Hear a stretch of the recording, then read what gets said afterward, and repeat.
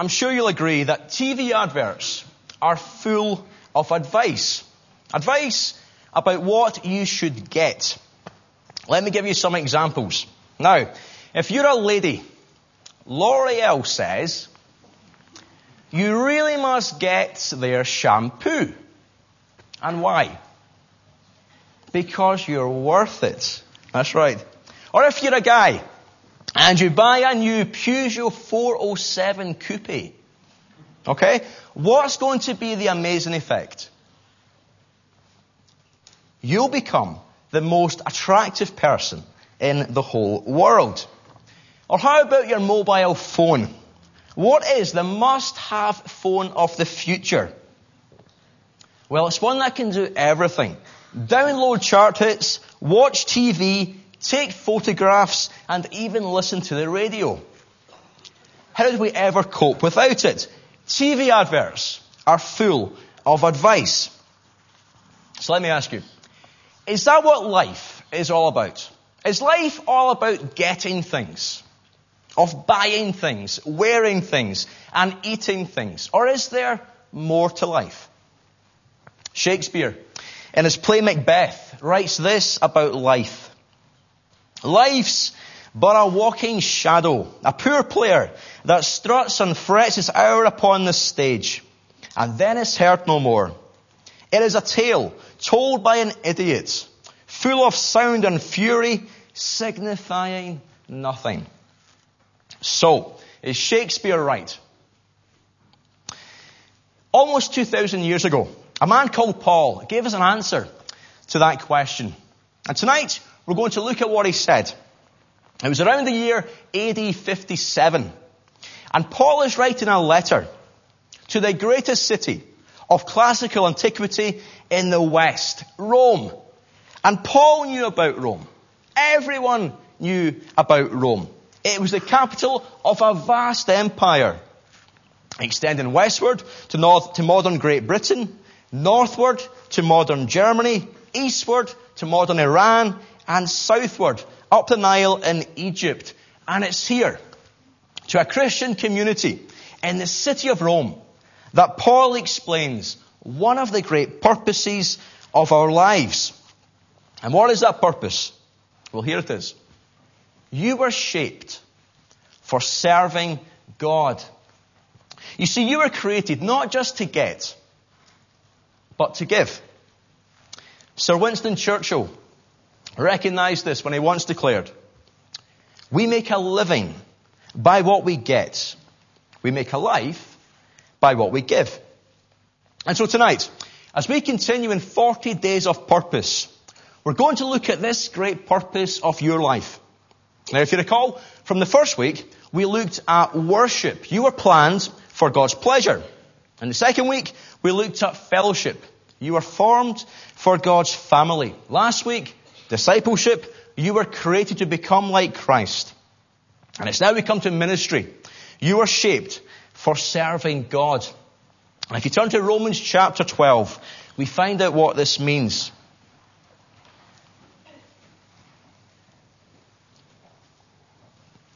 And so tonight, I invite you to join me as we investigate what it means to be a servant of God.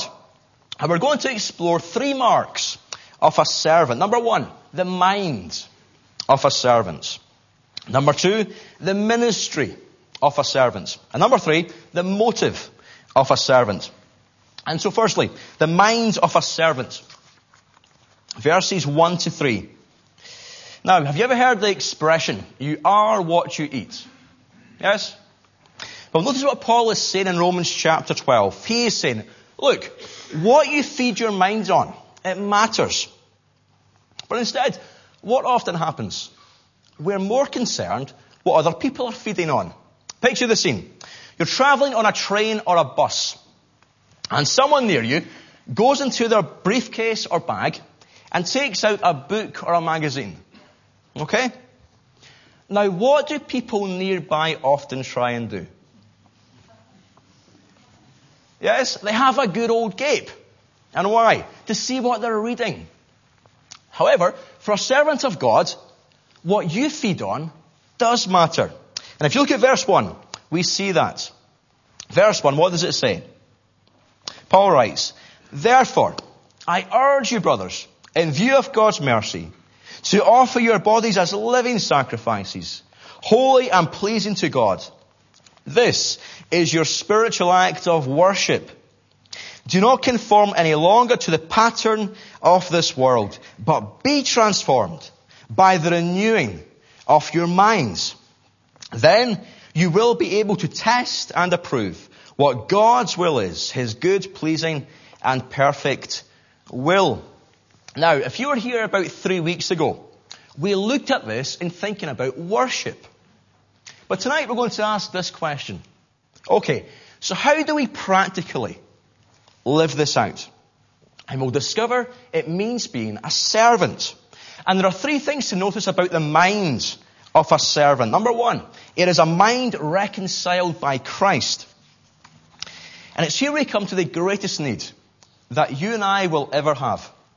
And here it is. It's to be reconciled with our Creator God. And listen, deep within all of us, we know that. Madeleine Murray O'Hair knew that. Now, Madeleine was an atheist. But after she died, her diary was found. And inside, she had written these words many times. "Somebody, somewhere, love me." Tragic words. Have you ever asked that? Somebody, somewhere, love me. Well, in verse 1, just look at how much you are loved by God. There's that marvelous little phrase, "in view of God's mercy." And literally, it is God's mercies. You see, we are rebels against God. And think about it. Where is the source of that rebellion? It's the mind. To the church in Colossae, Paul writes this: "Once you were alienated from God and were enemies in your minds because of your evil behavior." But look at what our Creator does. It's amazing. He offers us mercy. His amazing love in not giving us what we deserve, the wages of sin. Instead, what does He offer us? The free gift of eternal life in Christ Jesus our Lord. Let me ask you, do you know why people go to hell? They choose to reject God's offer of mercy. And I wonder, have you still to receive God's offer of mercy? There's nothing more important. Number 2, the mind of a servant is a mind renewed in Christ. Look at verse 2. Paul writes, "Do not conform any longer to the pattern of this world, but be transformed by the renewing of your mind." Now, what does Paul mean here? Well, he's speaking about where a servant of God lives. Let me illustrate it this way. Back when I was 18, I went on a working holiday to Australia. And I got a job as a bricklayer in Perth, Western Australia, in a place called Wanneroo. All good experience of being an assistant pastor. And after that, I went hitchhiking across the Nullarbor desert. And the thing to know about this desert is, it is empty. Absolutely empty. And you feel like you've been taken to a different planet. Just you. Now here's the point. Being a Christian is the complete opposite. You see, once we become Christians, we are not magically set apart from this world. A world that is indifferent or hostile to God. And it's in this world, in that home, that university, school, college, hospital, that God says to you, it is there that I want you to serve me. And how do you live like that? By allowing His Spirit and the Word of God to renew your minds. In the words of J.B. Phillips, don't let the world around you squeeze you into its own mold, but let God remold your minds from within. So number 1, the mind of a servant is a mind reconciled by Christ. Number 2, it is a mind renewed in Christ. And number 3, it is a mind refocused for Christ. And we got a picture of focus this afternoon at the Scotland-Wales rugby game. Now I should say, if you are Welsh, you got a picture of focus. If you are Scottish, you got a picture of a lack of focus. Well, if you look at verse 3, we find where a servant's mind is to focus. Verse 3, Paul writes, For by the grace given me, I say to every one of you, do not think of yourself more highly than you ought, but rather think of yourself with sober judgment, in accordance with the measure of faith. Notice that expression, the measure of faith God has given you. Now you notice, the key word here is think, repeated 4 times in the original Greek. And literally it reads, do not think of yourself more highly than you ought to think, but rather think of yourself with sober thinking. Okay, so let me ask you, how are we to think of ourselves? By focusing on Jesus, the unique Son of God. In particular, notice, to see ourselves, our worth, in light of our faith in Jesus. And listen, for every believer, that is where your value lies. John Piper comments helpfully. This is the meaning of Christian humility. It is a kind of self-forgetfulness produced by treasuring Christ. A wonderful expression. The Christian alternative to thinking too highly of ourselves is merely to think highly of Christ. Thinking about ourselves will produce a pride or despair, and both are forms of unbelief. The gospel alternative to pride, listen, is not mere self-condemnation, but Christ exaltation. So that is the first mark of a servant, the mind of a servant.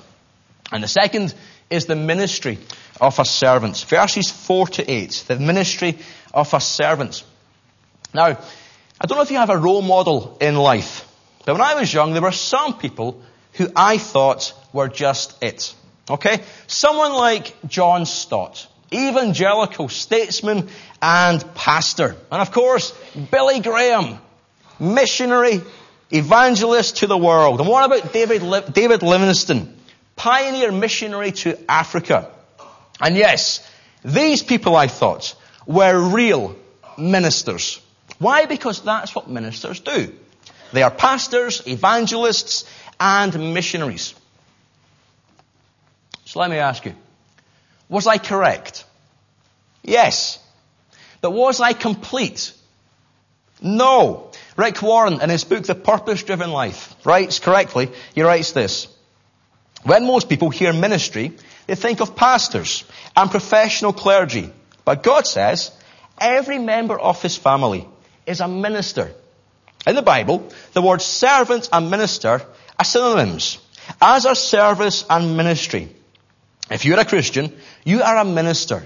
And when you're serving, you're ministering. And there are 2 things to notice here about being a minister. First, it means being united in diversity. And Paul describes our diversity in two phrases. Verses 4 and 5, we who are many form one body. And verse 6, we have different gifts according to the grace given us. And so firstly, we who are many form one body. Now you'll notice, in using this metaphor, Paul doesn't say that Christians are like a body. They are the body of Christ. So what does that mean? Well, stay with me. If you think back to Romans chapter 5, if you recall in Romans chapter 5, Paul thinks of Christ, like Adam, as a corporate person. In other words, one who includes within himself many others. Okay? And here's the point. Everyone who believes in Christ becomes a part of him. To be in Christ is to be joined to his body. And that body is global. It's global. I like to imagine this. Early this morning, when we were all still asleep in bed, there were millions of Christians meeting to worship God like a big, giant Mexican wave. And it started over in the Pacific, New Zealand. And then it went over to Australia. And then into the great continent of Asia. China, Beijing, Thailand, India, Delhi, Pakistan, Kazakhstan. And then into Africa. The Mexican wave continues. Kenya, Nairobi, the Sudan, South Africa, Johannesburg, Nigeria, Morocco, Marrakesh. And then all of Europe wakes up. Warsaw, Budapest, Rome, Paris, Edinburgh, Charlotte Chapel. And then it crosses the Atlantic. The thriving churches of South America and the States meeting to worship God. One giant global Mexican wave. Now, says Paul, if you're a Christian, that's the family you belong to, the body of Christ. To the church in Ephesus, listen to what Paul writes.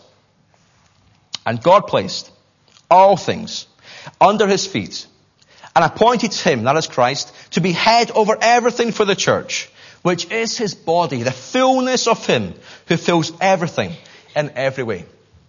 But listen, it's not only a global church, it's a local church. And very simply, here's how you can apply this. Join a church. You see, the real question is not whether you join a local church, but which church you join. Because listen, it's only in a local church that you can discover your true identity and function as God intended. And now secondly, verse 6, Paul writes, we have different gifts according to the grace given us. 3 points to note briefly here. Number one, the source of the gifts. They come from God and his grace. Notice, God who is triune in Romans 12. It is God the Father. In Ephesians 4, it's God the Son. And in 1 Corinthians chapter 12, God the Holy Spirit. Number two, the purpose of the gifts. Why are they given? For the building up of the body of Christ. And Ephesians chapter 4 is the most explicit here. To prepare God's people for works of service so that the body of Christ may be built up. And number three, the variety of the gifts. F.F. Bruce comments here. Diversity, not uniformity, is the mark of God's handiwork. It is so in nature, it is equally so in grace, and nowhere more so than in the Christian community. Now, have you ever asked yourself this? What gifts has God given me? And where can I use these gifts? And who do I speak to? Now, if that is you, the ministry fair is for you. And it was heaving, as you can see, this morning. Why? Because you were shaped for serving God. So, united in diversity. Secondly, united in dependency. Verse 5. Sorry for this throat, by the way, I've got the cold. Anyway, so in Christ, verse 5. So in Christ, we who are many form one body, and each member belongs to all the others. Now watch this. This is incredible. Paul is telling us here that our unity is more profound than just belonging to the same body. Okay? Notice, we belong to each other. So what does that mean? Well, the unity of the church is greater than being part of the same organic whole. It is being part of each other. Okay? Let me illustrate this. Imagine what would happen if I got shot in the left shoulder by John. You would all be very upset. Yes? Yes? Thank you. But my right hand would instinctively reach for my left shoulder, just as immediately as if my hand itself felt the pain. You see, the reaction of the body part is just like it's happening to itself. Yes? We belong to each other, Paul says. Question. What does that mean for us at Charlotte Chapel? We're all on the same team. And you can test yourself by asking, am I competing with others in ministry? Or am I complementing others in ministry? At Charlotte Chapel, we're all on the same team. So we've looked at the mind of a servant and also the ministry of a servant. Now finally, we come to the motive of a servant. Very important, the motive of a servant. Verses 9 to 13. Now on Friday, you may know that the Winter Olympics launched in Turin in Italy. Now who remembers Eddie the Flying Eagle? He's one of my heroes. Well, this year more than 2,500 people, athletes, arrived in Turin. And one of them is Rona Martin, Scottish housewife and mother of two, but also Olympic gold champion. I wonder if she plays rugby. Back in 2002, if you remember, Rona famously led the women's curling team to victory in Salt Lake City. And this year she's back. And what is her motive? Is it to stay in the purpose-built Olympic Village with its very own shopping centre, 2 large restaurants, and even a massage centre? And it does sound very attractive. But the answer is no. She wants to win a second Olympic gold. Standing on the podium, she said, with the national anthem playing, was definitely the bit that will always stand out. Now, a servant of God has very clear motives, and it means looking in 3 directions. Firstly, look back at the grace of Christ. Fanny Crosby did that. At the age of only 6 weeks, she was blinded by an illness. But what captivated Fanny Crosby was not her illness, but Christ. And one day, she wrote a song, and she called it her soul's poem. And it's very moving. Here's what it says. Someday the silver cord will break, and I no more as now shall sing, but oh the joy when I shall wake within the palace of the King, and I shall see him face to face and tell the story, saved by grace. Saved by grace. And in the words of verse 9, it was the greatest act of sincere love that this world has ever seen. In Jesus, God was made man. In Jesus, the Creator became the crucified. Amazing. Theologian R.C. Sproul put it very well. He said this: Moses could mediate on the law. Mohammed could brandish a sword. Buddha could give personal counsel. Confucius could offer wise sayings. But none of these men was qualified to offer an atonement for the sins of the world. Christ alone is worthy of unlimited devotion and service. And it's the motive that inspired Bill Bright, founder of Campus Crusade for Christ, to write a contract to God as a young man. From this day forward, I am a slave of Jesus Christ. And it's the motive that stirred C.T. Studd, the founder of WEC International, to pen those immortal words: if Jesus Christ be God and died for me, then no sacrifice can be too great for me to make for him. And secondly, look around with the compassion of Christ. Verse 10, look at what it says. Be devoted to one another in brotherly love. Honor one another above yourselves. Never be lacking in zeal, but keep your spiritual fervor serving the Lord. Now, there are many great things about living in Edinburgh, and one of them is that the world comes to your doorstep for the International Festival.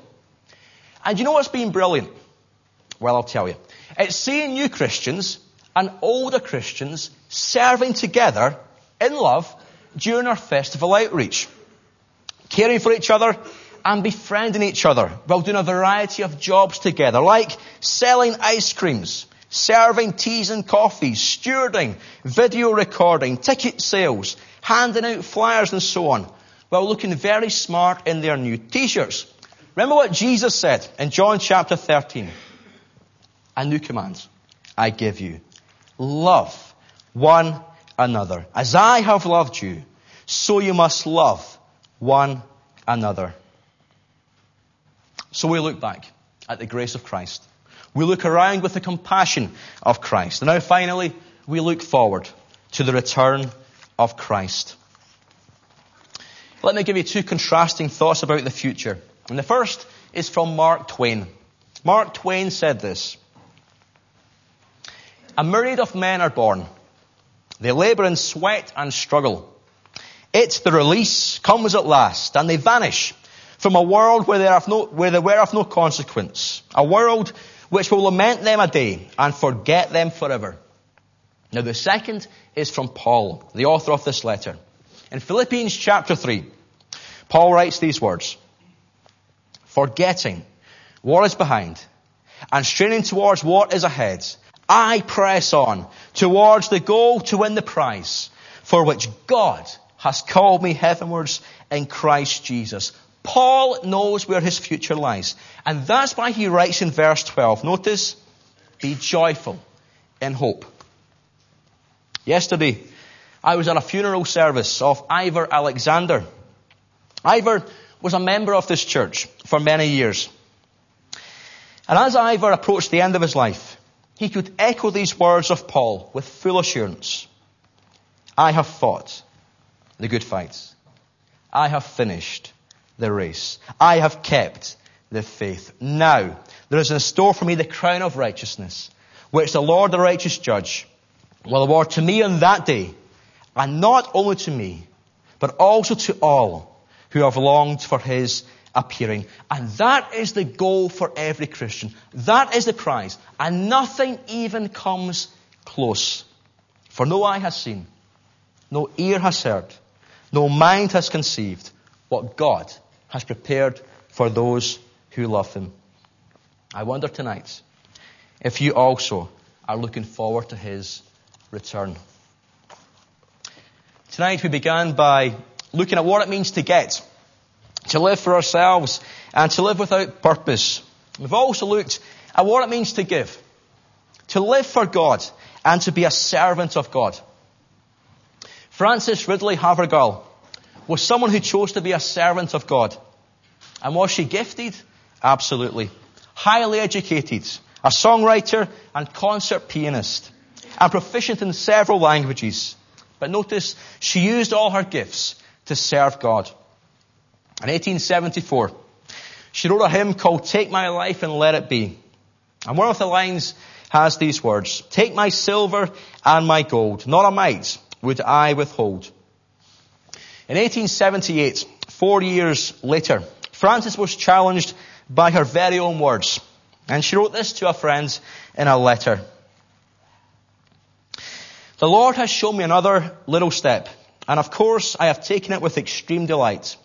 Take my silver and my gold now means shipping off all my ornaments to the church missionary house, including a jewel cabinet that is really fit for a countess, where all will be accepted and disposed of for me. Nearly 50 articles are being packed up. I don't think I ever packed a box with such pleasure. You see, Frances knew that she was shaped for serving God. And my challenge to you is simply this. How will you respond tonight? Let us pray.